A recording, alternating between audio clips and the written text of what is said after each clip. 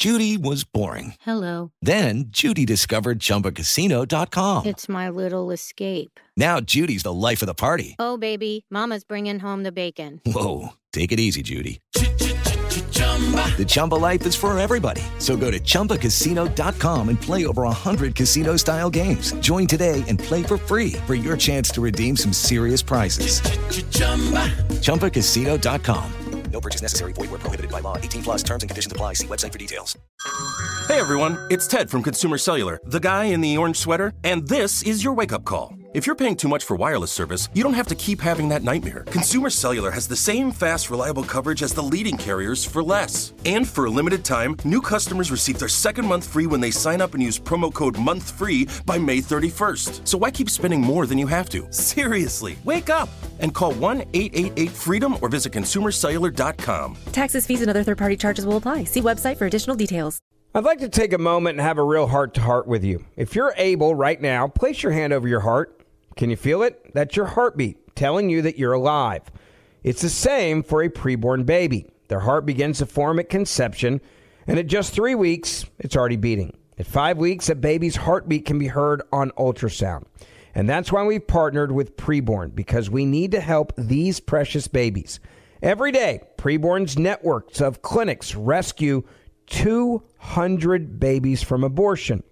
When a mother with an unplanned pregnancy meets her baby on ultrasound and hears their heartbeat, it's a divine encounter. That doubles a baby's chances at life. And by 6 weeks, the eyes are forming. By 10 weeks, a baby is able to suck his or her own thumb. And for just $28, you could be the difference between life or death of a child. All gifts are tax deductible, and I want you to donate. All you have to do is just dial pound 250 and say the keyword baby. That's pound 250, keyword baby. You can also donate securely at preborn.com/verdict. That's preborn.com/verdict or pound 250 and say the keyword baby. Are you being influenced? If you've watched a blockbuster film in the last decade, there's a chance it's been influenced by the Chinese Communist Party. Here's the reality. The CCP may be running the largest influence campaign in history.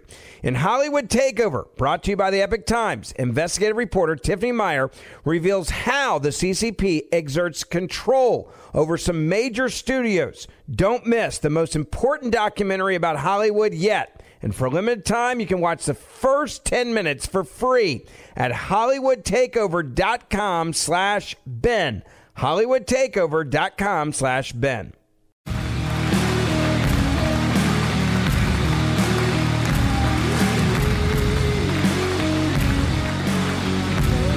So much. This is great. This is so great because a week ago, there was a campaign from a liberal student in the Yale Daily News. Maybe you saw it, I don't know.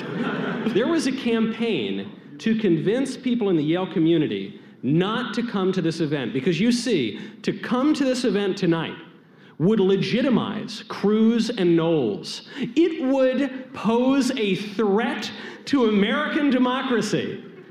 And Senator, here we are in a room full of at least 500 people, completely packed, live from Yale University. This is Verdict with Ted Cruz.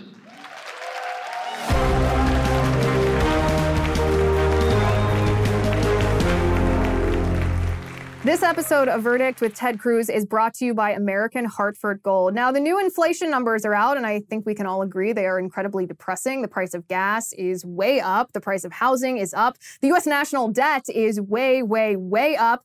And unfortunately, given the way that our current administration prints money and spends money, experts don't see this going away, this inflation going away anytime soon. So how do you protect your money, your savings, your retirement from inflation? Well, when times are turbulent, Americans like you turn to physical gold and silver, and American Hartford Gold can show you how to hedge your hard-earned savings against inflation by diversifying a portion of your portfolio into physical gold and silver. And it's really easy to get started. All it takes is a short phone call, and they will have physical gold and silver delivered right to your door, or if you prefer, inside your 401k or your IRA. They make it easy. If you call them right now, then they will give you up to $1,500 of free silver on your first order. So don't wait. Call them right now. Call 855-768-1883. Or if you prefer texting, you can text the word cactus to 65532. Again, the phone number is 855-768-1883 or text the word cactus to 65532.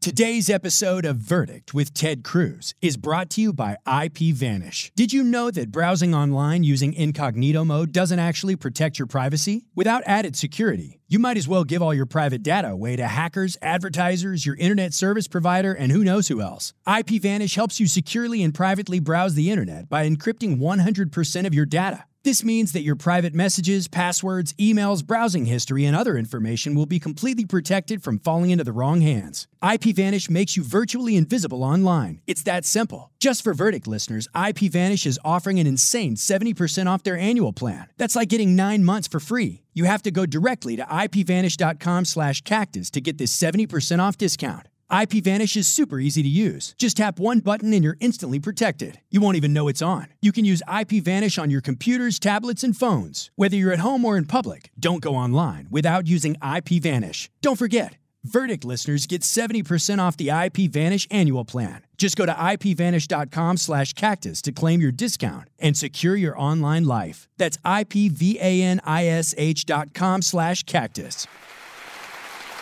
I love Yale. This is my alma mater.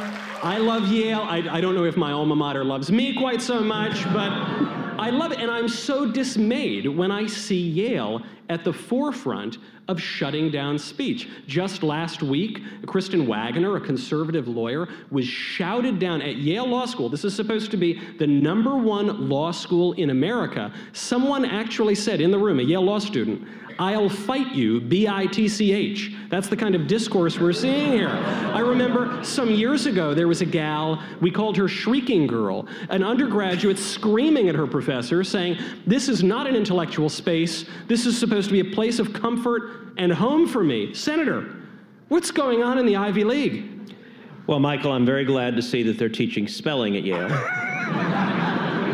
And I will say, you know, it's you have been longing to come back here for the 2.5 years we've been doing this podcast. We went on the road. We did a campus tour last year, and I have to say, I still remember we were at Catholic University in Washington, D.C., and afterwards a student comes up and asks you, Michael, to cite, and to recite, rather, Dante's Inferno in the original Italian. This is true. The two of you proceeded to do so almost in 3-part harmony. And so my question is, number one, can you do it again? And number two, what are the students at Yale going to ask you today? Senator, when I was an undergraduate here and I was a single man, I had to learn. That's hard to believe. No, I had to learn some Italian poetry because, look, I wasn't on the football team, okay? I didn't have it was the best I could do. Wait, Yale has a football team? There's a rumor. All right, I had to get something in. The football team guys, they're the only conservatives at the whole school. So, all right, fair enough. But the question is a really good one, Senator, which is, okay, if you're a Catholic they have you recite Dante. What do they have you recite at Yale? And I fear the answer is, I don't know, Foucault, Ibram Kendi these days. I don't know, Robin DiAngelo. It's the state of American higher education.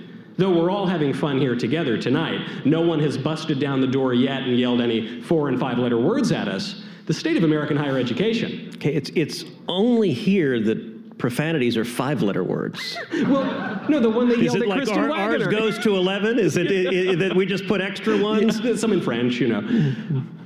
But the state of American higher education it is in a sorry state. So what happened? We're supposed to be with the elites. We're supposed to be with the future leaders. Everyone who matriculates at Yale is told you're going to be president for 3 terms. You're the greatest person in the world. And yet, why are our elites doing such a poor job of things?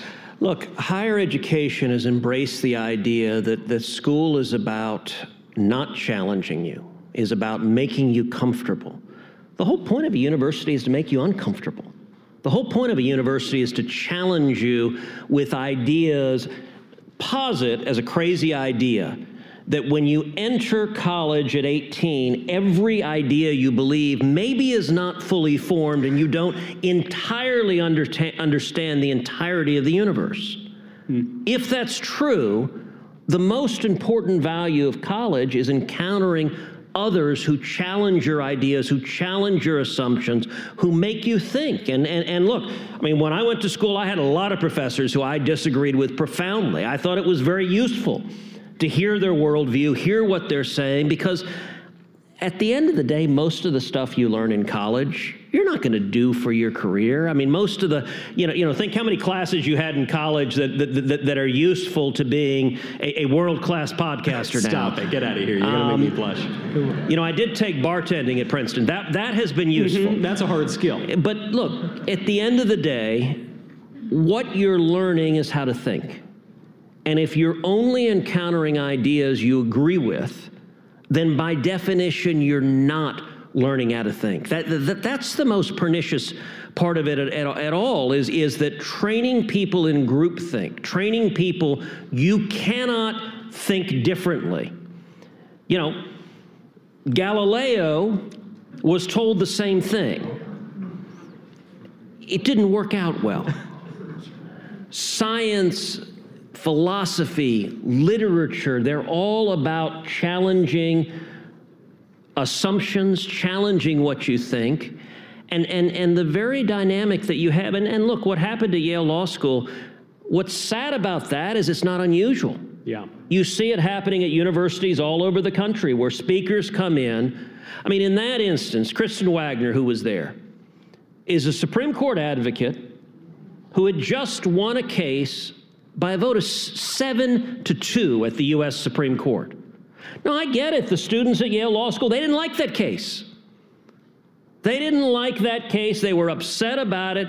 So instead of coming in and saying, well, you know what, I think the justices got it wrong. You know what, I think the Constitution says something different. Instead of doing what one would imagine Yale lawyers would be capable of doing, which is presenting arguments and reasoning, they instead try to exercise the heckler's veto and just scream down anyone who disagrees.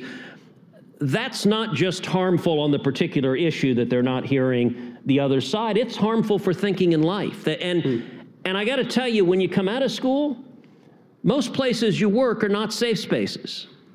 Most bosses are not going to be overly worried about injuring your fragile feelings.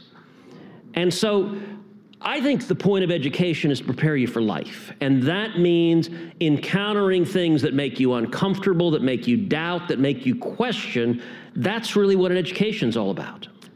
I joked when your former, not classmate, but fellow Harvard Law graduate, Judge Ketanji Jackson, when she failed to answer the question, what is a woman? When she laughed, she said, can I answer? Of course I can't answer that question. I'm not a biologist. When she did that, my first thought was, only someone with 2 degrees from Harvard could be so stupid as to not know what a woman is.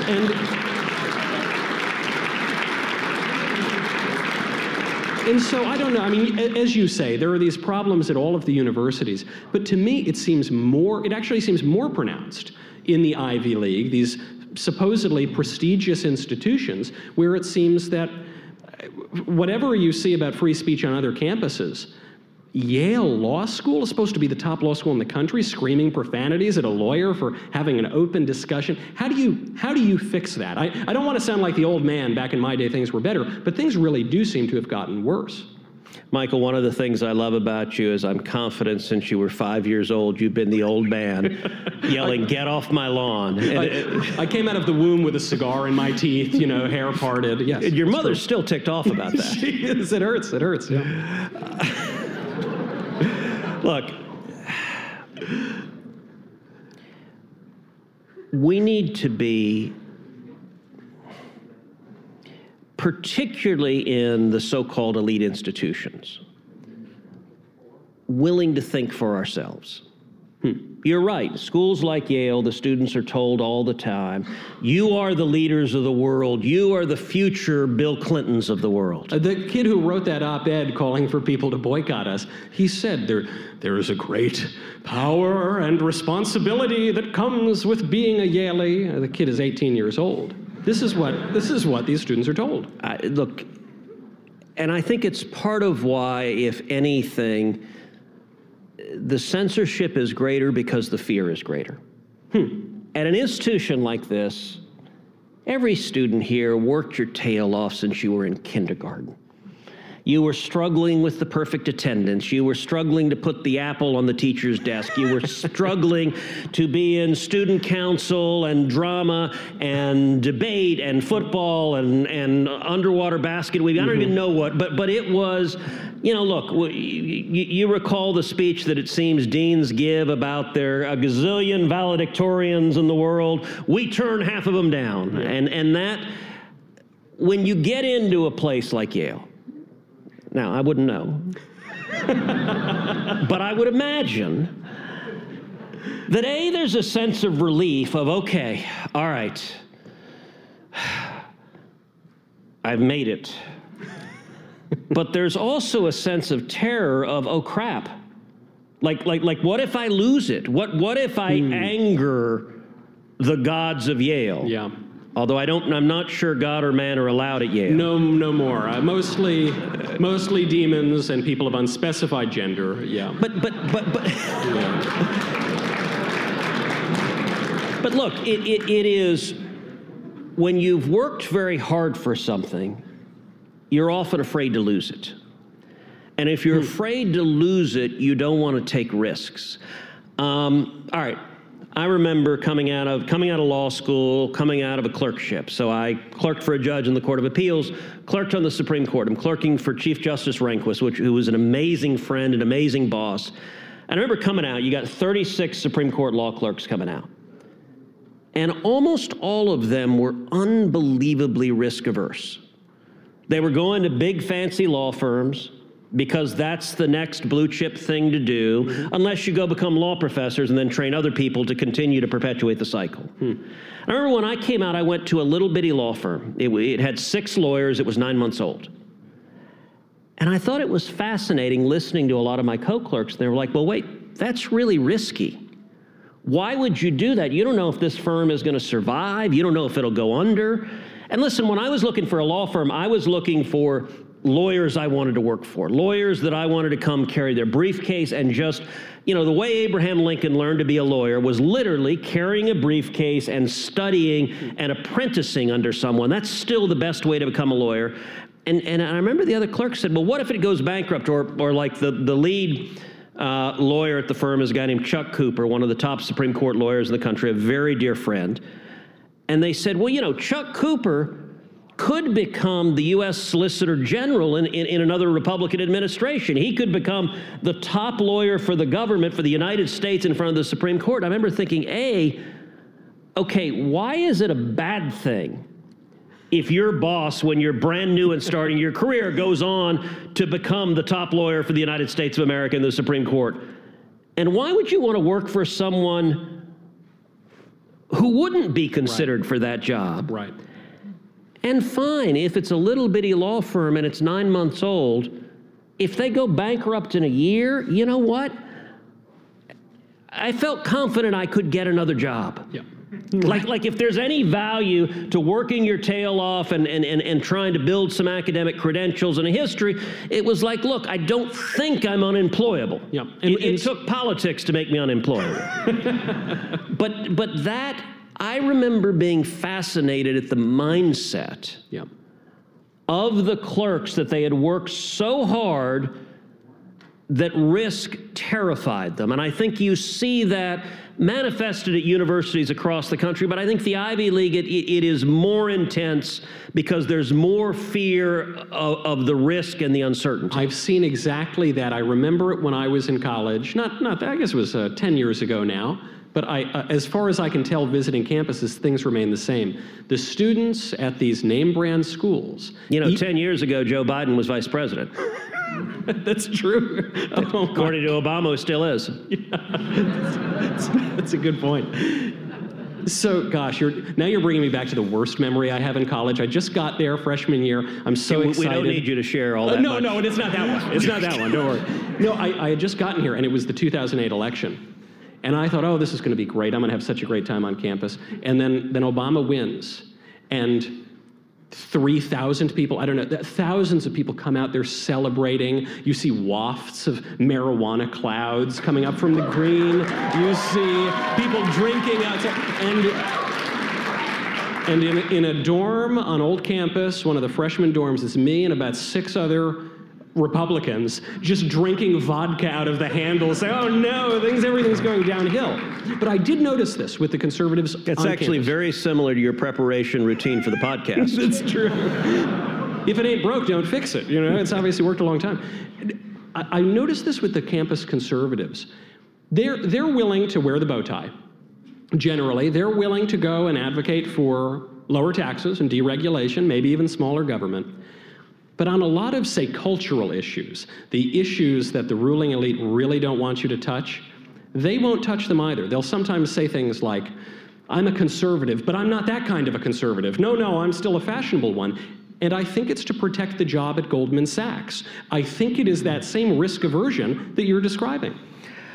Look, I think you're right, and I think you see in the conservative world generally people being cautious and risk averse. And part of it is, look, everyone likes to be liked, particularly young people. I mean, there's a reason peer pressure is a thing. Right.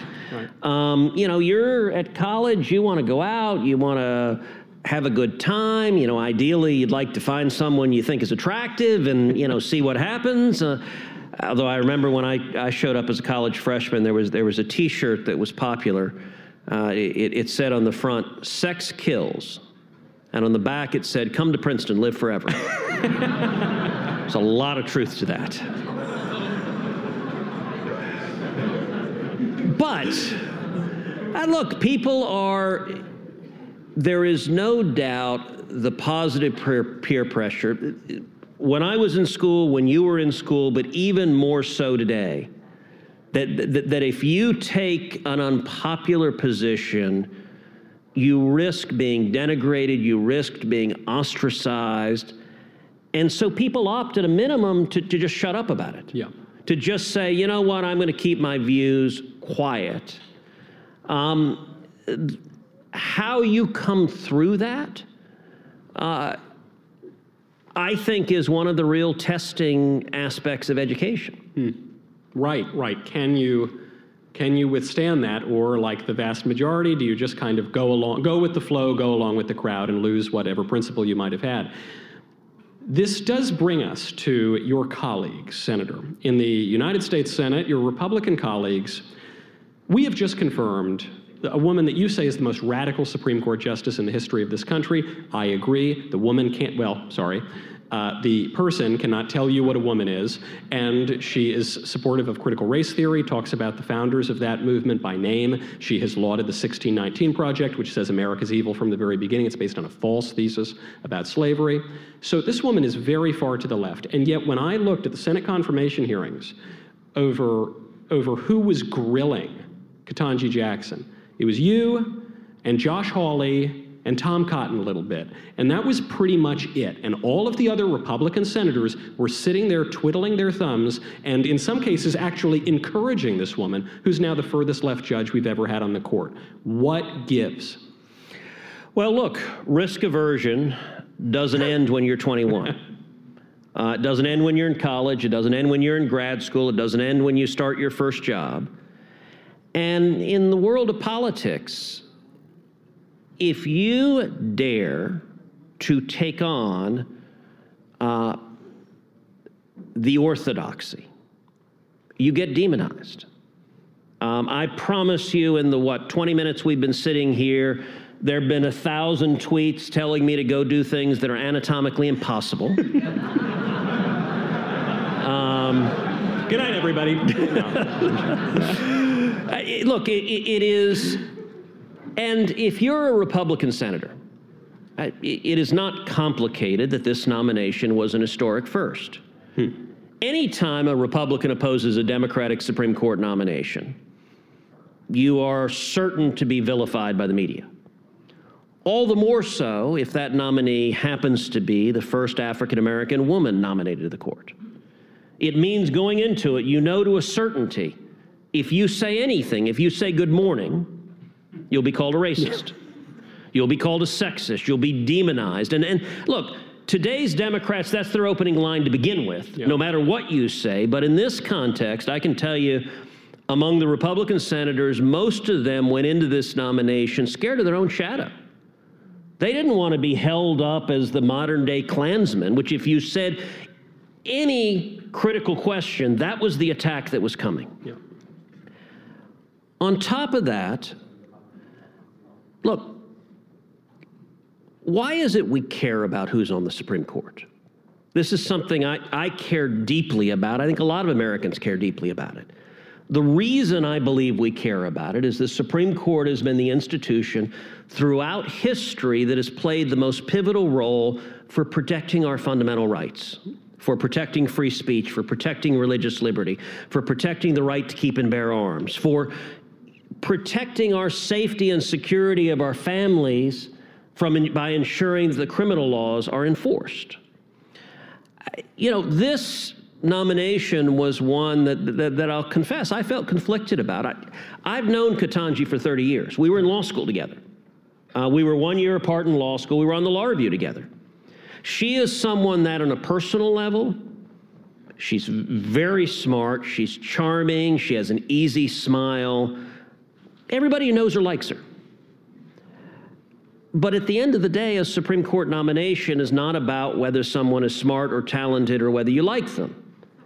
It is about what their record is, and what kind of job they will do in the position. And as I examined her record, I came to the conclusion that her record demonstrated that she will be the furthest left of any of the justices that have ever served on the court. Now, there's some people that want, actually, that to me is comforting. It's comforting that there are that many people applauding, because that suggests that there's a wide difference of opinion in this room. I think that's fantastic. I'm actually glad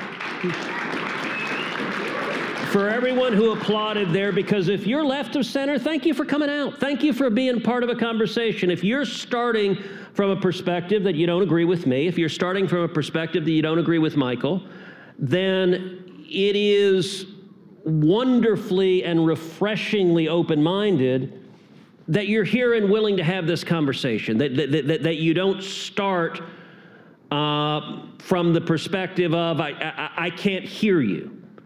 That's very positive, but I do think in the confirmation of now Justice Jackson, her record was far out of the mainstream. And it's worth pointing out, too, because now President Biden is trying to suggest that this was the most vicious attack on any Supreme Court nominee in history.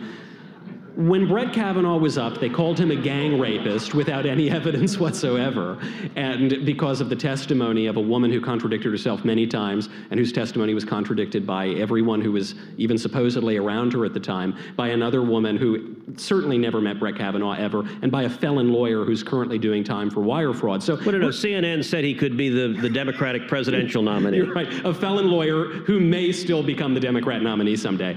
And so you had that.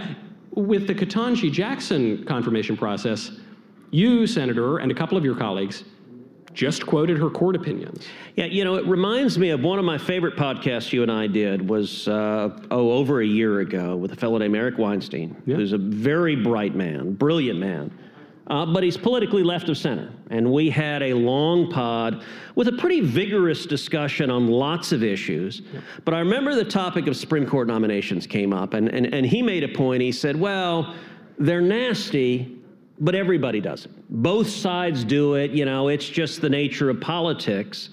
And as you'll recall, and by the way, I'd encourage you, that's a fun podcast to go back and listen to, because we had some very, I think, substantive discussions and disagreements, respectful and civil. But the point I made to him is I said, look, that's not true. if you look at the really nasty confirmations, the confirmations that got personal and ugly, it's only one party that does this. Whether it was Robert Bork, whether it was Clarence Thomas, or whether it was Brett Kavanaugh. It has been the Democrats that go into the gutter with the kind of personal attacks that those confirmation hearings featured. And Republicans have not, and I don't believe will, engaged in that. Before we get to the wonderful leftists in the room who will get a chance to ask questions and perhaps try to refute things that we've said, we always have this rule: if you disagree with us, you get to cut to the front of the line. This really doesn't jibe with my authoritarian tendencies, but we deal with it. We let it happen. It's fine. It's fine. So we will get to that. Before that, though, I do want to close out this issue of the confirmation. Where was the conservative movement? So look, it's a very good question. This past week, I sat down with a number of leaders of the conservative movement, and I got to say the movement, most of the organizations right of center were largely absent from the fight over Ketanji Brown Jackson. And I think the reasons were a couple of fold. One, I think conservative groups and organizations, just like a lot of Republican senators, were terrified of being vilified for daring to oppose the first African-American woman nominated to the court. So they didn't want to have the fight. Secondly, there is a reasoning that many people found persuasive, which is that Justice Jackson was nominated to replace Stephen Breyer. Stephen Breyer is a left-of-center justice. And so the argument went, you're replacing one left-of-center justice for another. It doesn't change the underlying balance of power on the court, so it's not worth the fight. Now, I'm not convinced that's right. I will say of the left-leaning justices on the court, Breyer has been the most conservative of the liberals, which is not to say remotely conservative. But to give an example, one of the cases that I litigated when I was Solicitor General of Texas was a case called Van Orden versus Texas, Van Orden versus Perry, rather. And Van Orden versus Perry was challenging the display of the Ten Commandments monument on the state capitol grounds. And that case went all the way to the Supreme Court. At the end of the day, the Supreme Court upheld Texas's monument by a vote of 5-4. Now, what's interesting in that case is I had spent thousands of hours getting ready for that case, and we'd written our brief trying to really just mind meld with Sandra Day O'Connor, who Justice O'Connor at the time was the swing vote on the court. And so I tried to put every argument. In fact, one of the lawyers in my office asked, they said, Ted, is it possible to be too obsequious to Justice O'Connor? And I said, no, it is not. I want the most common words in this brief to be O'Connor, comma, J. I want them more common than and or the. And if we can put an oil portrait of Justice O'Connor on the cover of our brief, I think that would be tasteful and appropriate. Well, I tried to pitch all of those arguments. Every argument I aimed at Justice O'Connor missed. And she voted to strike down the monument. And yet, amazingly, the arguments that I aimed at Justice O'Connor found fertile ground with Stephen Breyer, and Justice Breyer was our necessary fifth vote. We won 5-4 because Steve Breyer voted to uphold the Texas Ten Commandments monument. Now, I will say we were replacing who was the most conservative of the left-leaning justices with a justice who I believe, and to be honest, you can only assess these things after a decade or two, so we'll know sometime in the future whether this prediction is right, but based on her record, I think she will prove to be the furthest left of those justices. That's a meaningful shift, but I got to tell you, it was amazing. So we're engaged in this confirmation hearing, and normally in a judicial confirmation hearing, particularly a Supreme Court fight, there's an ecosystem on right and left that rise up. So when Brett Kavanaugh was nominated, there's all these left-leaning groups that are funded with millions of dollars that are attacking him, that are funding attacks, by the way, that are sending protesters to Washington to show up in the hearing and scream and yell at senators in elevators. There's an elevator we call the Jeff Flake Memorial Elevator because it's where these protesters who were on the payroll of a leftist organization screamed at him. I'm glad that you didn't see conservatives hiring people just to scream and yell and throw a fit. But they also engage in research. And what was fascinating, so when the issue about her lenient sentences came up, the first response that Democrats had was, well, a lot of federal judges sentence defendants, particularly defendants in child pornography cases, to below the federal sentencing guidelines. And that argument is actually a reasonable argument. If you look just at the first iteration of the back and forth, they had a reasonable point with some real basis for it. The next iteration of the argument, however, was she was not just sentencing below the guideline. She was sentencing far, far, far below what the prosecutor was asking for in each case. Every case where she had discretion, she went way below the prosecutor. And then as we're talking about it amidst Republican senators, several Republican senators asked the question, well, how does her sentencing compare to other federal judges across the country? It's a good question. It was a reasonable question. I asked my team initially, I said, look, surely someone is doing comprehensive research on a record. This ought to be available. So my team reached out to the likely organizations that would be doing this research. Nobody done any research. You know that had the situation been reversed, the left would have a dossier 5 inches thick. And they did. They did for Neil Gorsuch. They did for Amy Coney Barrett. They did for Brett Kavanaugh. For all three, massive amounts of money were spent. The failure of the conservative movement. The movement did nothing to inform anyone of the facts of this very disturbing case. The movement should have come up with all the fodder for the tough questions. Now, speaking of tough questions, I want to get some tough questions from the audience. Shall we bring out our friend Liz Wheeler to field the questions? Absolutely. Let's do it.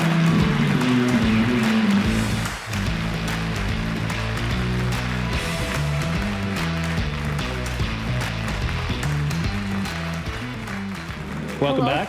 Thank you, thank you. I just want to say, I noticed that when you were throwing the merch out at the beginning, the hats and the shirts, that you didn't have enough for the whole audience.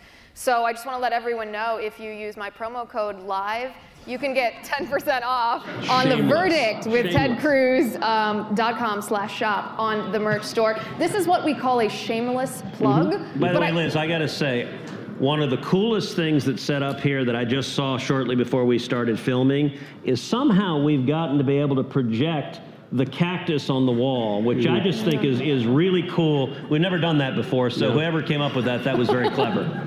They're going to paint it afterward as a monument to this show and our visit. I think that's right, and then we'll all be prosecuted for vandalism. I think it's very complimentary to the chandelier look. So are we ready for some questions? Yes. And the rule really does stand. I know I joked sincerely about how much I hate the rule, but if you disagree with us, you really are allowed to cut to the front of the line. So just indicate that up there, and we look forward to hearing from you. William F. Buckley Jr. used to say, a conservative is someone who stands athwart history, yelling stop. Does this definition still apply to today's political climate? Ooh, good question. Something that is misunderstood about that statement is he was speaking about history with a capital H. He was speaking about the Marxist conception of history as a science that can be known with certainty. And it comes from a popular line from the left, which is, I have seen the future and it works.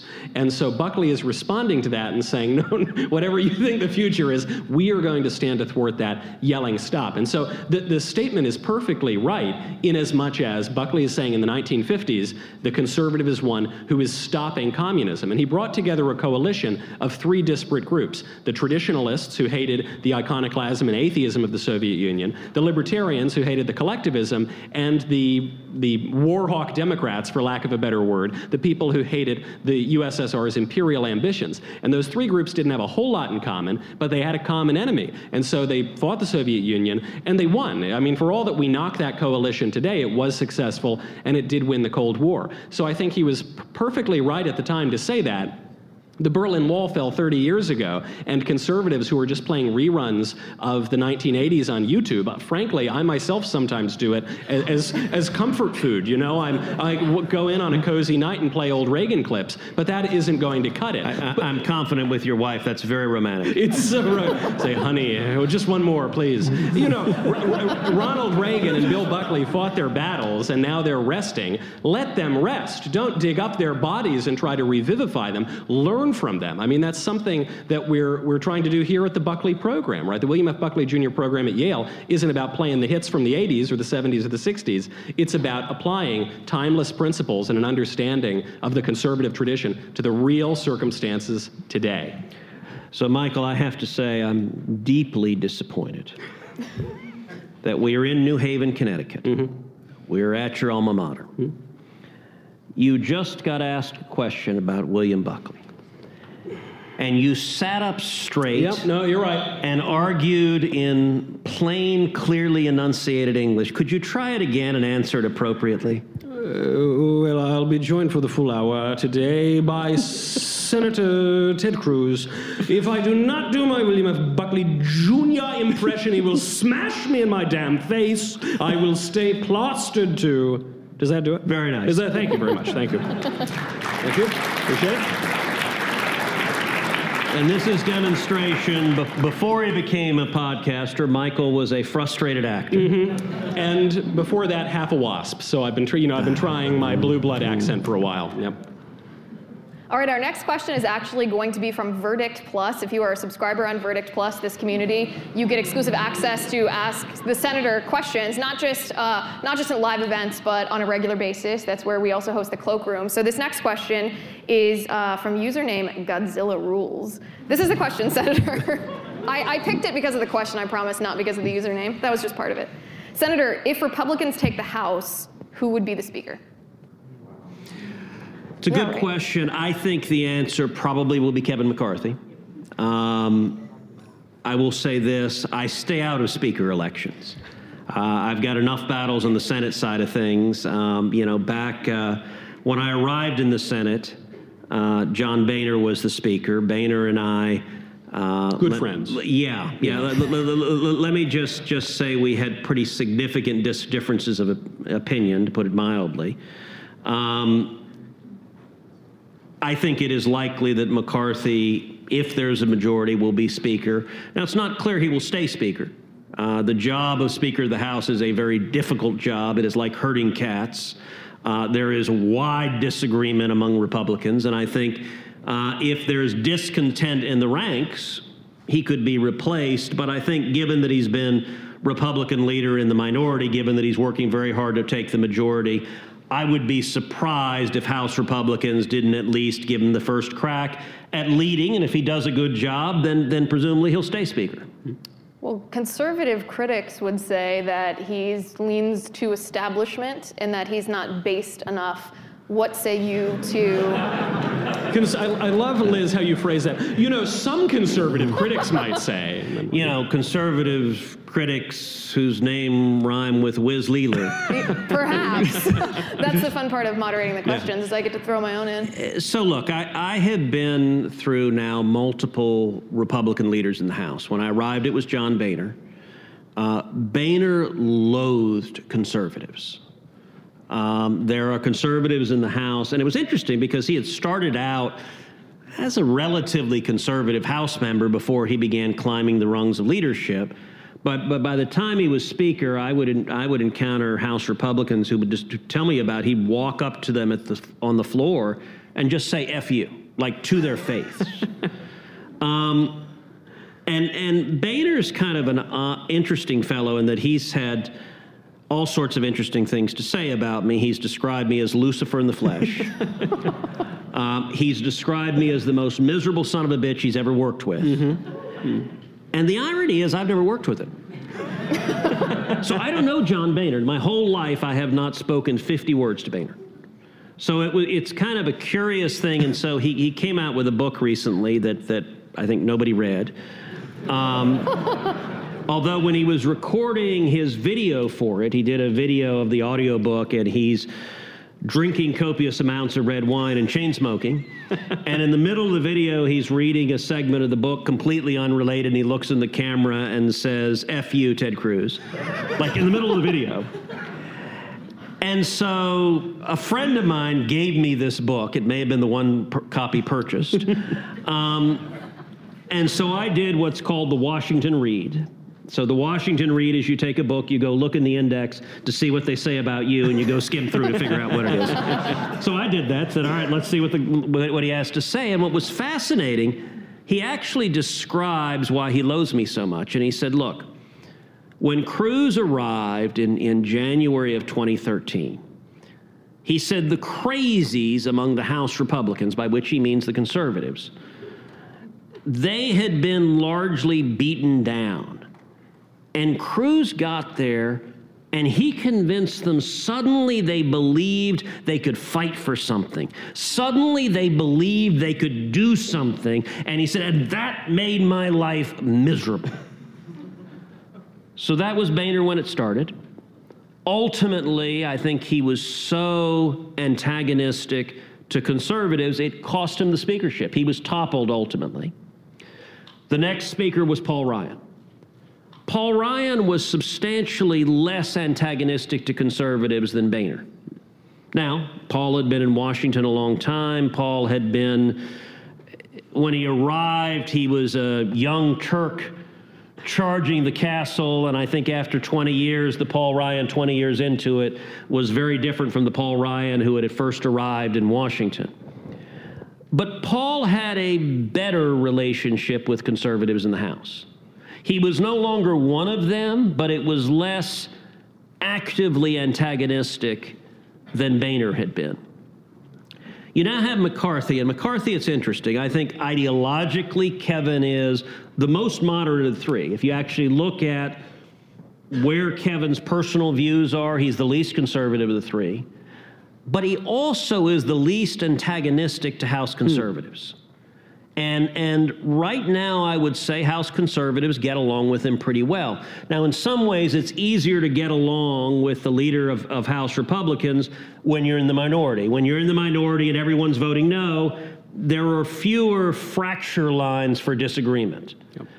I think we're more likely to find disagreement next year if we see Republican majorities in both houses. Look, the singular cause of the disagreements I've had with Mitch McConnell, and Mitch and I have battled like crazy in the Senate, the major cause of those has been on the question of how much can we stand up and fight the agenda, whether of Barack Obama or Joe Biden. And so with McCarthy, I think time will tell how he navigates those waters. I'm less concerned about where he personally is ideologically, and I'm more concerned, if and when he becomes speaker, with how he leads and whether, I'm a big believer when you got the majority, you got to do something with it. Doesn't mean you fight everything. If you fight everything, you're fighting nothing. But it does mean that you pick some issues that matter, that you care about, and you stand up and fight and make a difference. And I think if Kevin does that, he'll be more likely to keep the job, and if he doesn't, he may not. Right. My name is Maya Cook. Good evening, Senator Cruz. Thank you so much for coming to Yale this evening. And I think in the spirit of the Buckley Program's celebration of intellectual diversity, I wanted to take a moment to celebrate our newest addition to the Supreme Court of the U.S., who I know we've already talked about, Justice Jackson.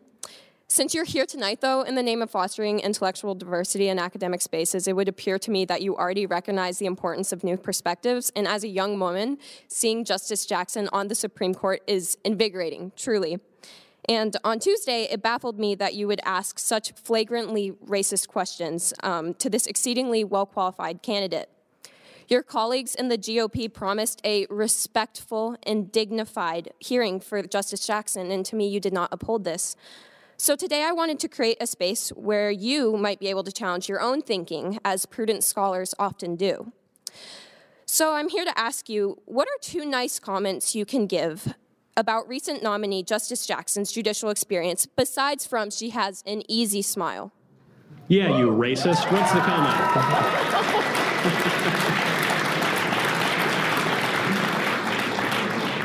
Well, let me start by thanking you for being here, and thank you for asking a substantive, important question. Thank you for engaging in a conversation. I think we all would be better off if we engage in substantive conversations. There's a lot to praise about Judge Jackson. She is very, very bright. She is very, very accomplished. She is very talented. She has an impressive and inspiring personal story. I will say, sitting listening to her opening remarks, where she described her personal story, she described her parents' journey, you had to be dead not to be inspired by that journey. And listen, I will say more broadly, if you look at the history of our country, if you look at the history of our country on race, it is absolutely inspiring to see an African-American woman serving on the Supreme Court. I will also point out that when it comes to issues of race, I think both the press and the modern left are hypocritical on this question. That they only define someone as black, or they only define someone as Hispanic, if they agree with them ideologically. So, Clarence Thomas has been on the court for decades. Clarence Thomas is a black man. The left hates him. They despise Clarence Thomas. And I'll tell you, by the way, the treatment of Clarence Thomas on the left is markedly different than, say, Antonin Scalia. Antonin Scalia was brilliant. He and Justice Thomas were every bit as conservative. And yet, the vitriol that was heaped on Clarence Thomas, nasty, racist language from the left. There was one magazine cover that showed Clarence Thomas as an Uncle Tom sitting at Scalia's feet. I think was racist and disgusting. And listen, I will say this as an Hispanic man. As an Hispanic man, Jorge Ramos went on television in Spanish and described me as a traitor to my race for daring.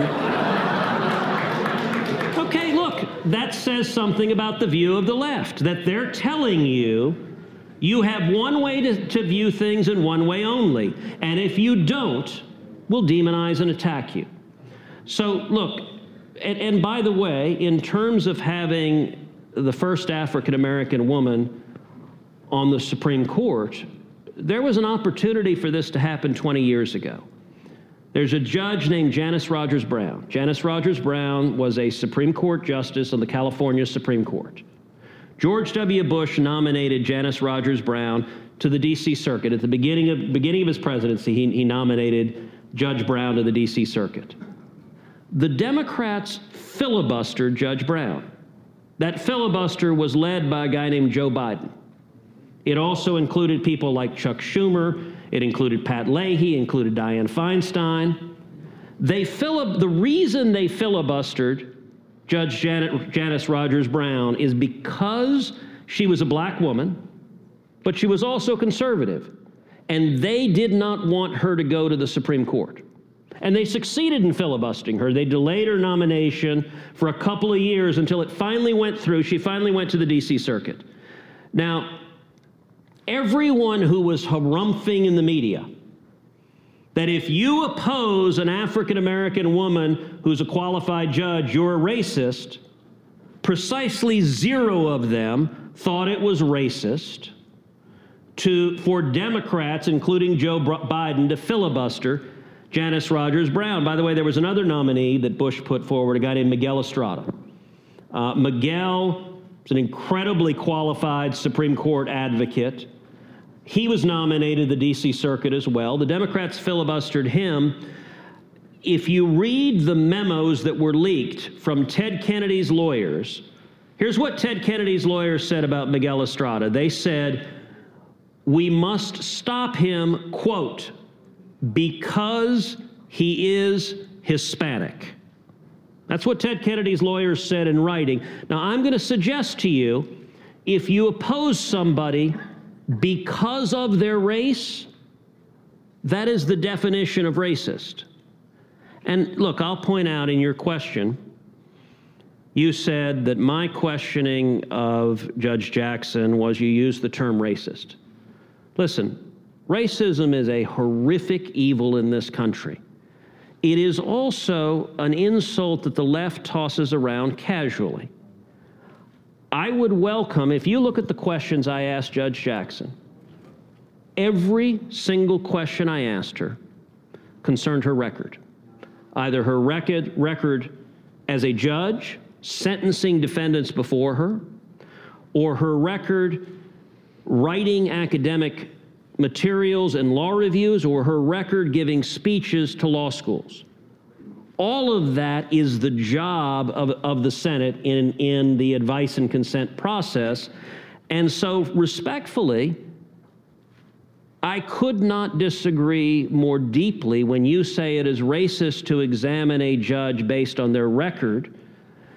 If the Democrats wanted to oppose Janice Rogers Brown because they oppose conservatives, you know, do you think the Democrats were all sexist when they voted party line against Amy Coney Barrett? I'm willing to bet you don't, because she's not a liberal woman. So you can't have it both ways, which is that when a Democratic nominee has a certain characteristic, anyone who opposes them is racist or sexist or what have you. But when a Republican nominee has those characteristics, it's open season and you can go after them full force, and the left is righteous in doing so. The standard should be the same, and I'm going to suggest what the standard should be, is we should examine people based on their actual record and whether and to what extent that record demonstrates they will defend the constitutional rights of all Americans. I think that's what people care about.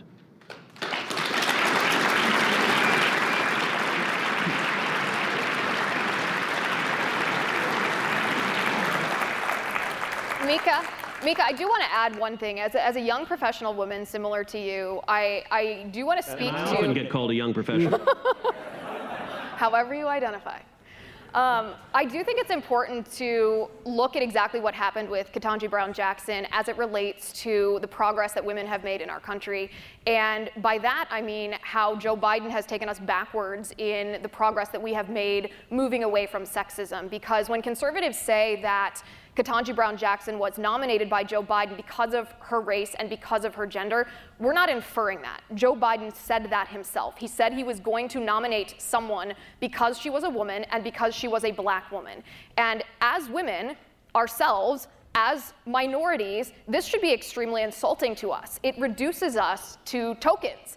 It is tokenism. It's racial tokenism, and it's sexism. And this is the fundamental problem with the idea of equity, right? It leaves women wondering, did I get the job based on my qualifications and my resume, or did I get the job because I am part of a gender quota, because I have been reduced to my genitalia? And so I would challenge young women to reject what Joe Biden has done. I would challenge young women to acknowledge that this is actually racial discrimination and gender discrimination, and the people who lose the most are women who not only are they left to wonder about themselves, their coworkers and their colleagues are also left to wonder, did this black woman achieve what she achieved based on her merits or because of the color of her skin or her gender?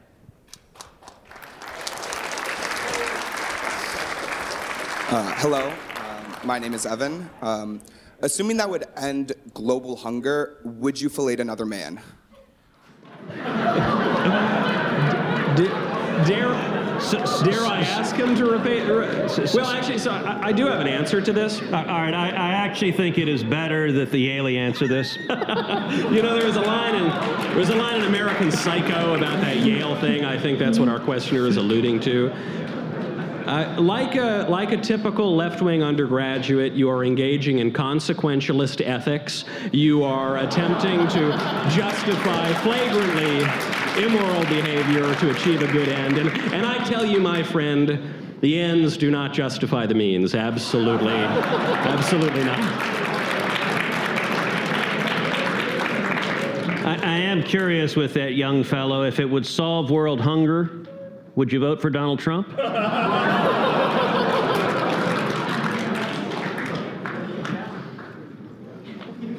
All right. Hello, Senator Cruz. My name is Priya, and I'm a community college transfer student and current undergrad junior at Yale. Are you aware of the radical left protests occurring on the popular mobile game Among Us? What are you doing to protect our youth from this and other online indoctrination? So I'll confess I'm not, and you don't say. All right, so Among Us, I've played it a couple of times with my daughters. And it's sort of fun, but if there's a radical protest on it, I don't know about it. You always surprise me. I haven't even heard of this, and you're totally hip to the jive of this game. Well, wow. you know, when you have a 13-year-old and an 11-year-old, and look, I grew up driving from LaGuardia to Yale. I played video games the whole way here, but I did not play Among Us, so if there is a protest, I don't know about it. All right, our next question, I could pretend is from Verdict Plus, but it's actually my question. I want to hear your discussion of this topic. There was a piece that was published today by David French regarding the anti-groomer bill, the parental rights and education bill in Florida. The left calls it the Don't Say Gay bill. He accuses conservatives of being anti-free speech. In fact, he calls conservatives hypocrites for trying to control what teachers are instructing children in the classroom, given that conservatives generally support free speech. So my question to both of you is, are conservatives hypocrites when it comes to these parental rights and education bills? Are we laws? hypocrites because we don't want the kindergarten teachers to trans the kids? That's the question. Yes. Okay. I don't think so. I don't think it's in the free speech tradition of America to preach transgenderism to 5-year-olds. I have a test. It's the What Would Washington Do test. If you talk to the founding fathers, you said, do you believe that you founded this country to protect the sacred right of weirdos to indoctrinate 5-year-olds into transgenderism and other assorted ideologies? I don't think they would have said, yes, by golly, that's why we fought the revolution. What about slavery? I don't think they're teaching a lot about slavery in kindergarten, which is probably a good thing, but... What would the founding father... Well, that's a good question. That is actually that's a very good question. What would the founding fathers say about slavery? Well, you want to repeat it just because it wasn't in the microphone so folks at home can hear it? The question was, what would the founding fathers say about slavery? And frankly, the answer is we'd be here all night because a lot of them vigorously opposed slavery. Some of them owned slaves. Some of the ones who owned slaves recognized the moral problem of slavery and wanted to end it, and they set up ways for it to end through the Constitution, and there were vigorous debates. The country almost fell apart. We almost didn't get a Constitution because of that issue. So the answer is it's complicated and would be interesting, but that wasn't the question I was asked. The question on David French saying that conservatives are hypocrites regarding free speech because we don't want kindergartners learning about transgenderism is silly to me because, one, kindergarten classrooms are not exactly a rollicking free marketplace of ideas where we're discovering new scientific technologies and things like that. No, you're learning your ABCs. But furthermore, even on this issue of academic freedom, there is no right of a teacher to teach whatever that teacher wants in a classroom, specifically to kindergartners. It's funny to hear that kind of a question here at the William F. Buckley Jr. program. The conservative movement was founded with a book called God and Man at Yale. Everyone remembers the title. Few people remember the subtitle, which is The Superstitions of Academic Freedom, which he put in scare quotes. He said that academic freedom is a hoax, that it's a superstition that was merely instrumental for the left to get rid of all of the old norms. He quotes the former Yale president, Charles Seymour, who says that skepticism has utility only when it leads to conviction. Later on, Bill Buckley was having a debate with Leo Chern on Firing Line. Buckley said, I do not want a more open society. I want the society to be considerably more closed. He used the phrase epistemological optimism, by which he meant that we can know certain things, we can settle certain things. And Buckley said he felt no desire to protect the rights of a Nazi or of a communist. David French infamously defended Drag Queen Story Hour on the suggestion that if we don't protect the right of drag queens to jiggle around for little kids, then by golly, they might not let us go to church on Sundays. And well, first of all, the left has prevented us from going to church on Sundays for about the past 2 years with the COVID lockdowns. But even beyond that, if we can't tell the difference between twerking for little kids in skimpy outfits at the library and a pastor preaching the gospel on Sunday, then we do not possess the rational faculties and the moral conscience to govern ourselves.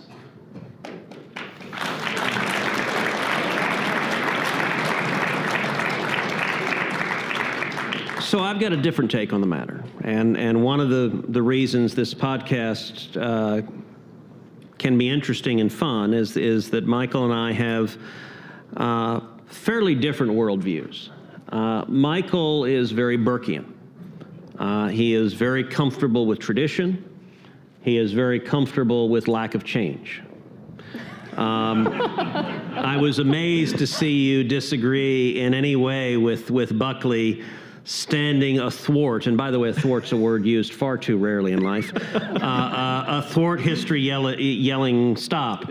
I'm far more libertarian. I am far more live and let live.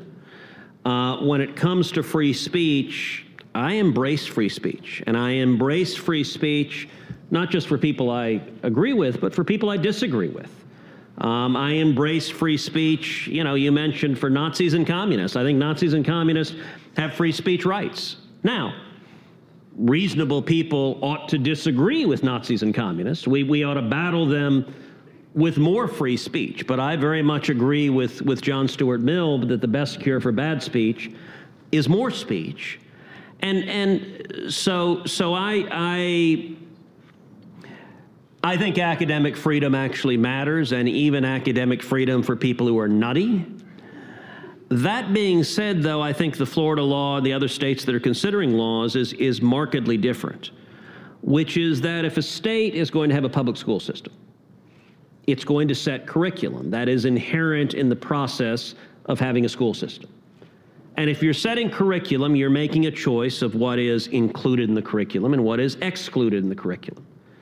And making that choice is not in and of itself a violation of free speech. You're necessarily sorting what do we think it is imperative that our kids learn. And the Florida bill, it was interesting, the opponents of the bill, they dubbed it the Don't Say Gay bill.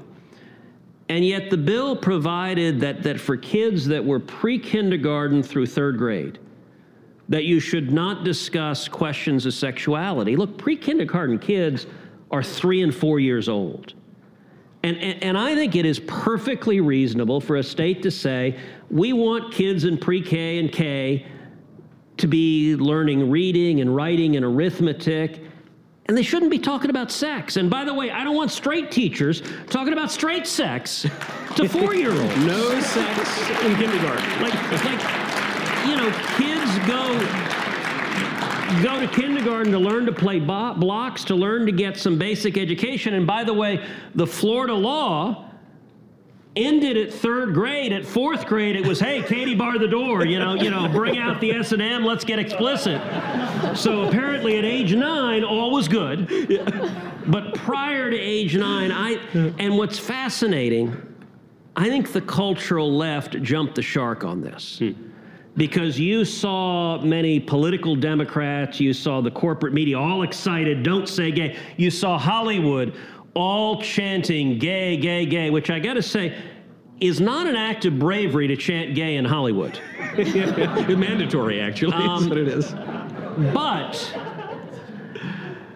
what's interesting is if you look at the polling of parents, of Floridians who read the terms of this law, which is let's not teach little bitty kids about sex, the overwhelming majority of Floridians agreed with it, including the majority of Democrats in Florida. Yeah. So it's the cultural elites who are like, how dare you silence these brave truth tellers? You can do all the brave truth telling you want outside of the kindergarten classroom.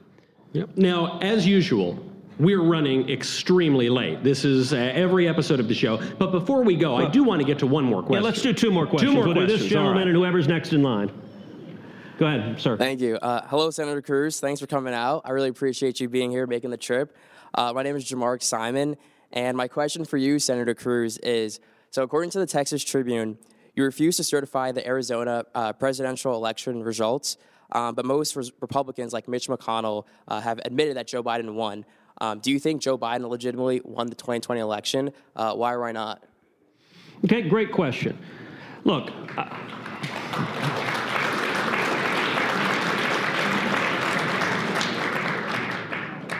Joe Biden is indisputably the President of the United States today. Now, there are those in the media world that love to go around to Republicans and ask variants of the following question. Do you agree the 2020 election was fair and straight and everything was above board? And the answer to that is no. In the 2020 election, there were widespread allegations of voter fraud. If you looked at polling at the time, 39% of Americans, nearly half, believed the election had been stolen. That is very disturbing for anyone that wants to see the American people have faith in our democratic system. As we were going to January 6th under legislation called the Electoral Count Act, if a House member and a senator objects to the counting of electoral votes, the two chambers split up into separate chambers. We have 2 hours of debate, and we vote on it.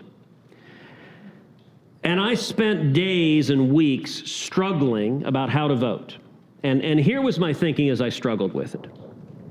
If I vote no, if I vote against an objection, that will be heard and that will be understood by tens of millions of Americans as my saying voter fraud isn't real, it doesn't exist, it's not a real problem. And that is not what I believe. That is emphatically the opposite of what I believe. So I didn't like that option. On the other hand, to simply object to the certification of the election because your guy didn't win, because the candidate you're supporting didn't win, I think that's completely unprincipled and indefensible. So I didn't like that option. And so I'm looking at these two options going, both of these options suck.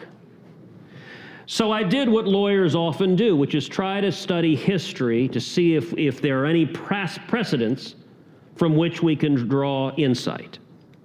And as I studied history, I focused in particular on the presidential election of 1876. That was an election between Rutherford B. Hayes and Samuel Tilden. Now, in that election, it was a very close election. It was a nasty, divisive election. In that election, there were serious allegations of voter fraud in 3 different states. And what did Congress do facing those allegations of voter fraud? Congress didn't throw their hands in the air and say, okay, there's nothing we can do, this is terrible, but we're powerless, oh well. That's not what Congress did. What Congress did is they appointed what they called an electoral commission. It consisted of 5 House members, 5 senators, and 5 Supreme Court justices. And that electoral commission conducted an audit of the election results in the 3 challenged states and examined the actual evidence and made determinations about the allegations of voter fraud. The more I looked at it, the better that precedent seemed to me. And so as we were heading into January 1st, I was headed back to D.C. Initially, I was just going to announce, this is what I think we should do. And I'd actually typed up a 2-page statement. I was on Southwest Airlines flying from Houston back to D.C. and with my laptop, typed up a 2-page statement. But then as I thought about it, I decided, you know, it would be better not to do this alone, but to try to assemble a coalition together. And so I began visiting with other senators, and in the next 24 hours, a total of 11 senators joined together, and we put out a joint statement in which we said we were going to object to the results of the election in order to call for the appointment of an election commission to conduct an emergency 10-day audit. Now, if that happens on January 6th, it means the audit could be completed before January 20th, so it wouldn't delay the inauguration, and have a determination on the allegations of voter fraud. I continue to believe if Congress had done this, you would have much greater confidence in the election. And as I stood on the Senate floor, and you can watch, I gave a 5-minute speech on the Senate floor advocating for this, I turned to the Democrats and I said, look, all of you insist on TV, there is no voter fraud, it doesn't exist. Well, if you're right, you should welcome the Election Commission, because presumably if the evidence doesn't back up the claims, that's what the commission will determine. And you know, Senator, there is actually one other historical tidbit here. I know you mentioned the first caveman election where they elected the Grand Poobah. Joe Biden was actually at that election. Did you know that? He was in the caveman Senate.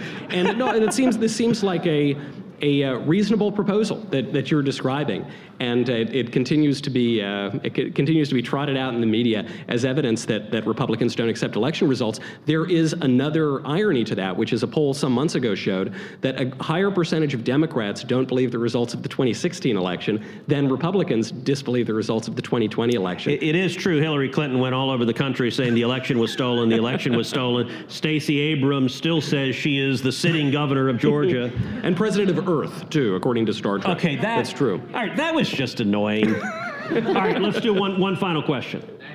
Thank you, sir. Senator Cruz, thank you for coming. My name is Nicola Ryan Schreiber, and in the year 1971, the U.S. moved off the gold standard, and ever since, the centralization of power around the ability to print money has been the greatest power essentially on earth, and power corrupts and absolute power corrupts absolutely. And what I have been dismayed to see is that most conservatives, when they claim to say that they want smaller government, but the moment that they have their hand on the money printer, they let money printer go burr. And this is consistent in the last 50 years. And so I'm curious now, with the creation of the hardest money that has ever been created, Bitcoin, how would you feel about moving to a Bitcoin standard? So look, that is a great question, and thank you for that question. Let me take a couple of pieces of it. There's no doubt that when the United States moved off the gold standard, it facilitated a massive inflation of our currency. It made it easier for government to print money. And for politicians, look, it's actually easy to reach a bipartisan deal in Washington. The way you do it is you sit down with everyone in the room and we say, we'll spend $1 billion for you, $1 billion for you, $1 billion for you, $1 billion for you. You get to $1 trillion and you're done. And on that deal, you get all the Democrats and you get half to 2/3 of the Republicans. And in the Senate, there are consistently about 20 of us who object to excessive spending, who try to fight for spending restraint, but sadly, you often see the vote about 80 to 20. The massive spending in Washington is what is fueling the inflation that is hurting the American people so profoundly right now. And it is one of the things that is fueling the move to Bitcoin. And as you may know, I am a huge proponent of Bitcoin. I'm a huge proponent of cryptocurrency. I think it is an incredibly important innovation.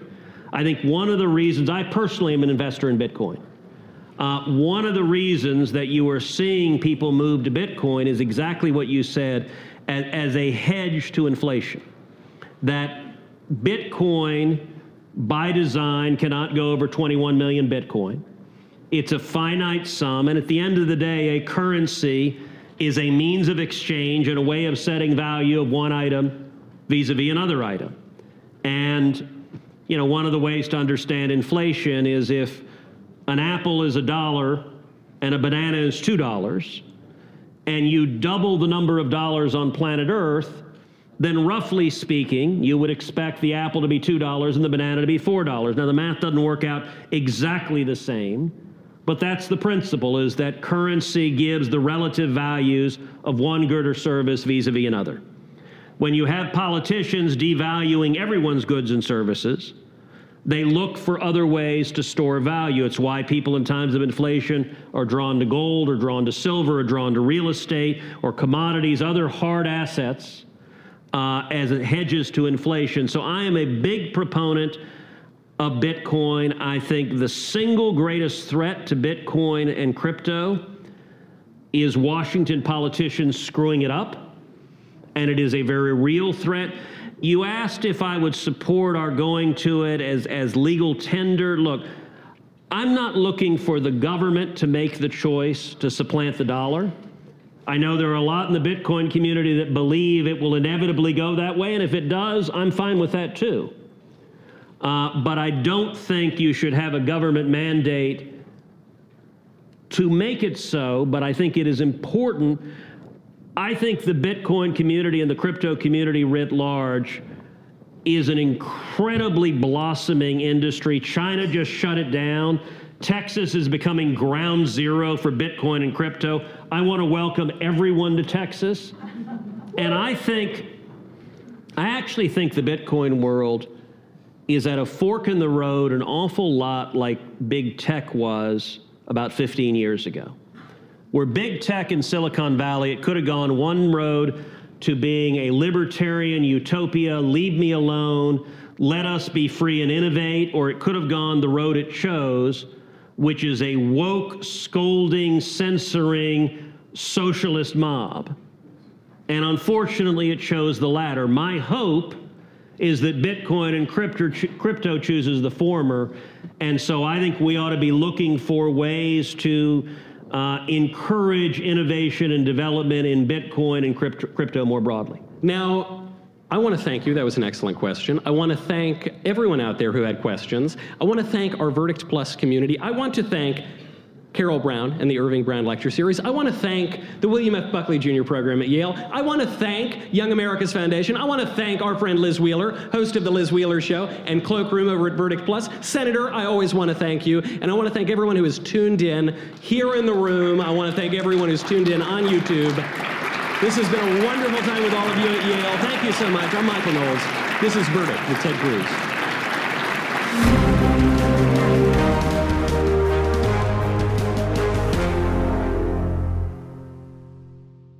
This episode of Verdict with Ted Cruz is being brought to you by Jobs, Freedom, and Security PAC, a political action committee dedicated to supporting conservative causes, organizations, and candidates across the country. In 2022, Jobs, Freedom, and Security PAC plans to donate to conservative candidates running for Congress and help the Republican Party across the nation.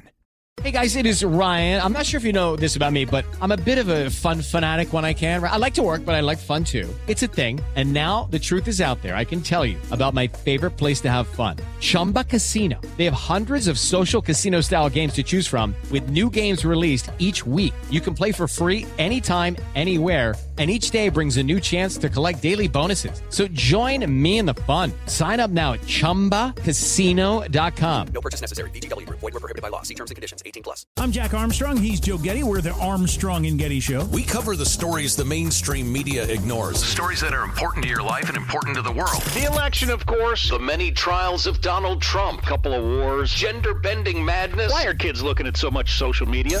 And we bring you the stories the mainstream media is on, but we do it without the left-wing media spin. Listen to Armstrong and Getty on demand on America's #1 podcast network, iHeart. Open your free iHeart app and search The Armstrong and Getty Show to start listening.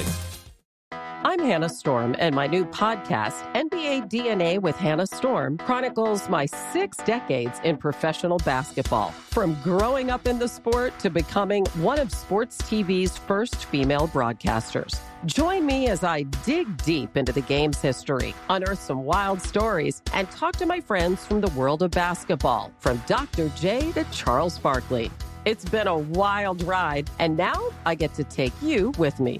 Listen to NBA DNA with Hannah Storm on the iHeartRadio app, Apple Podcasts, or wherever you get your podcasts. I'm Saleha Mohsin, and I've covered economic policy for years and reported on how it impacts people across the United States.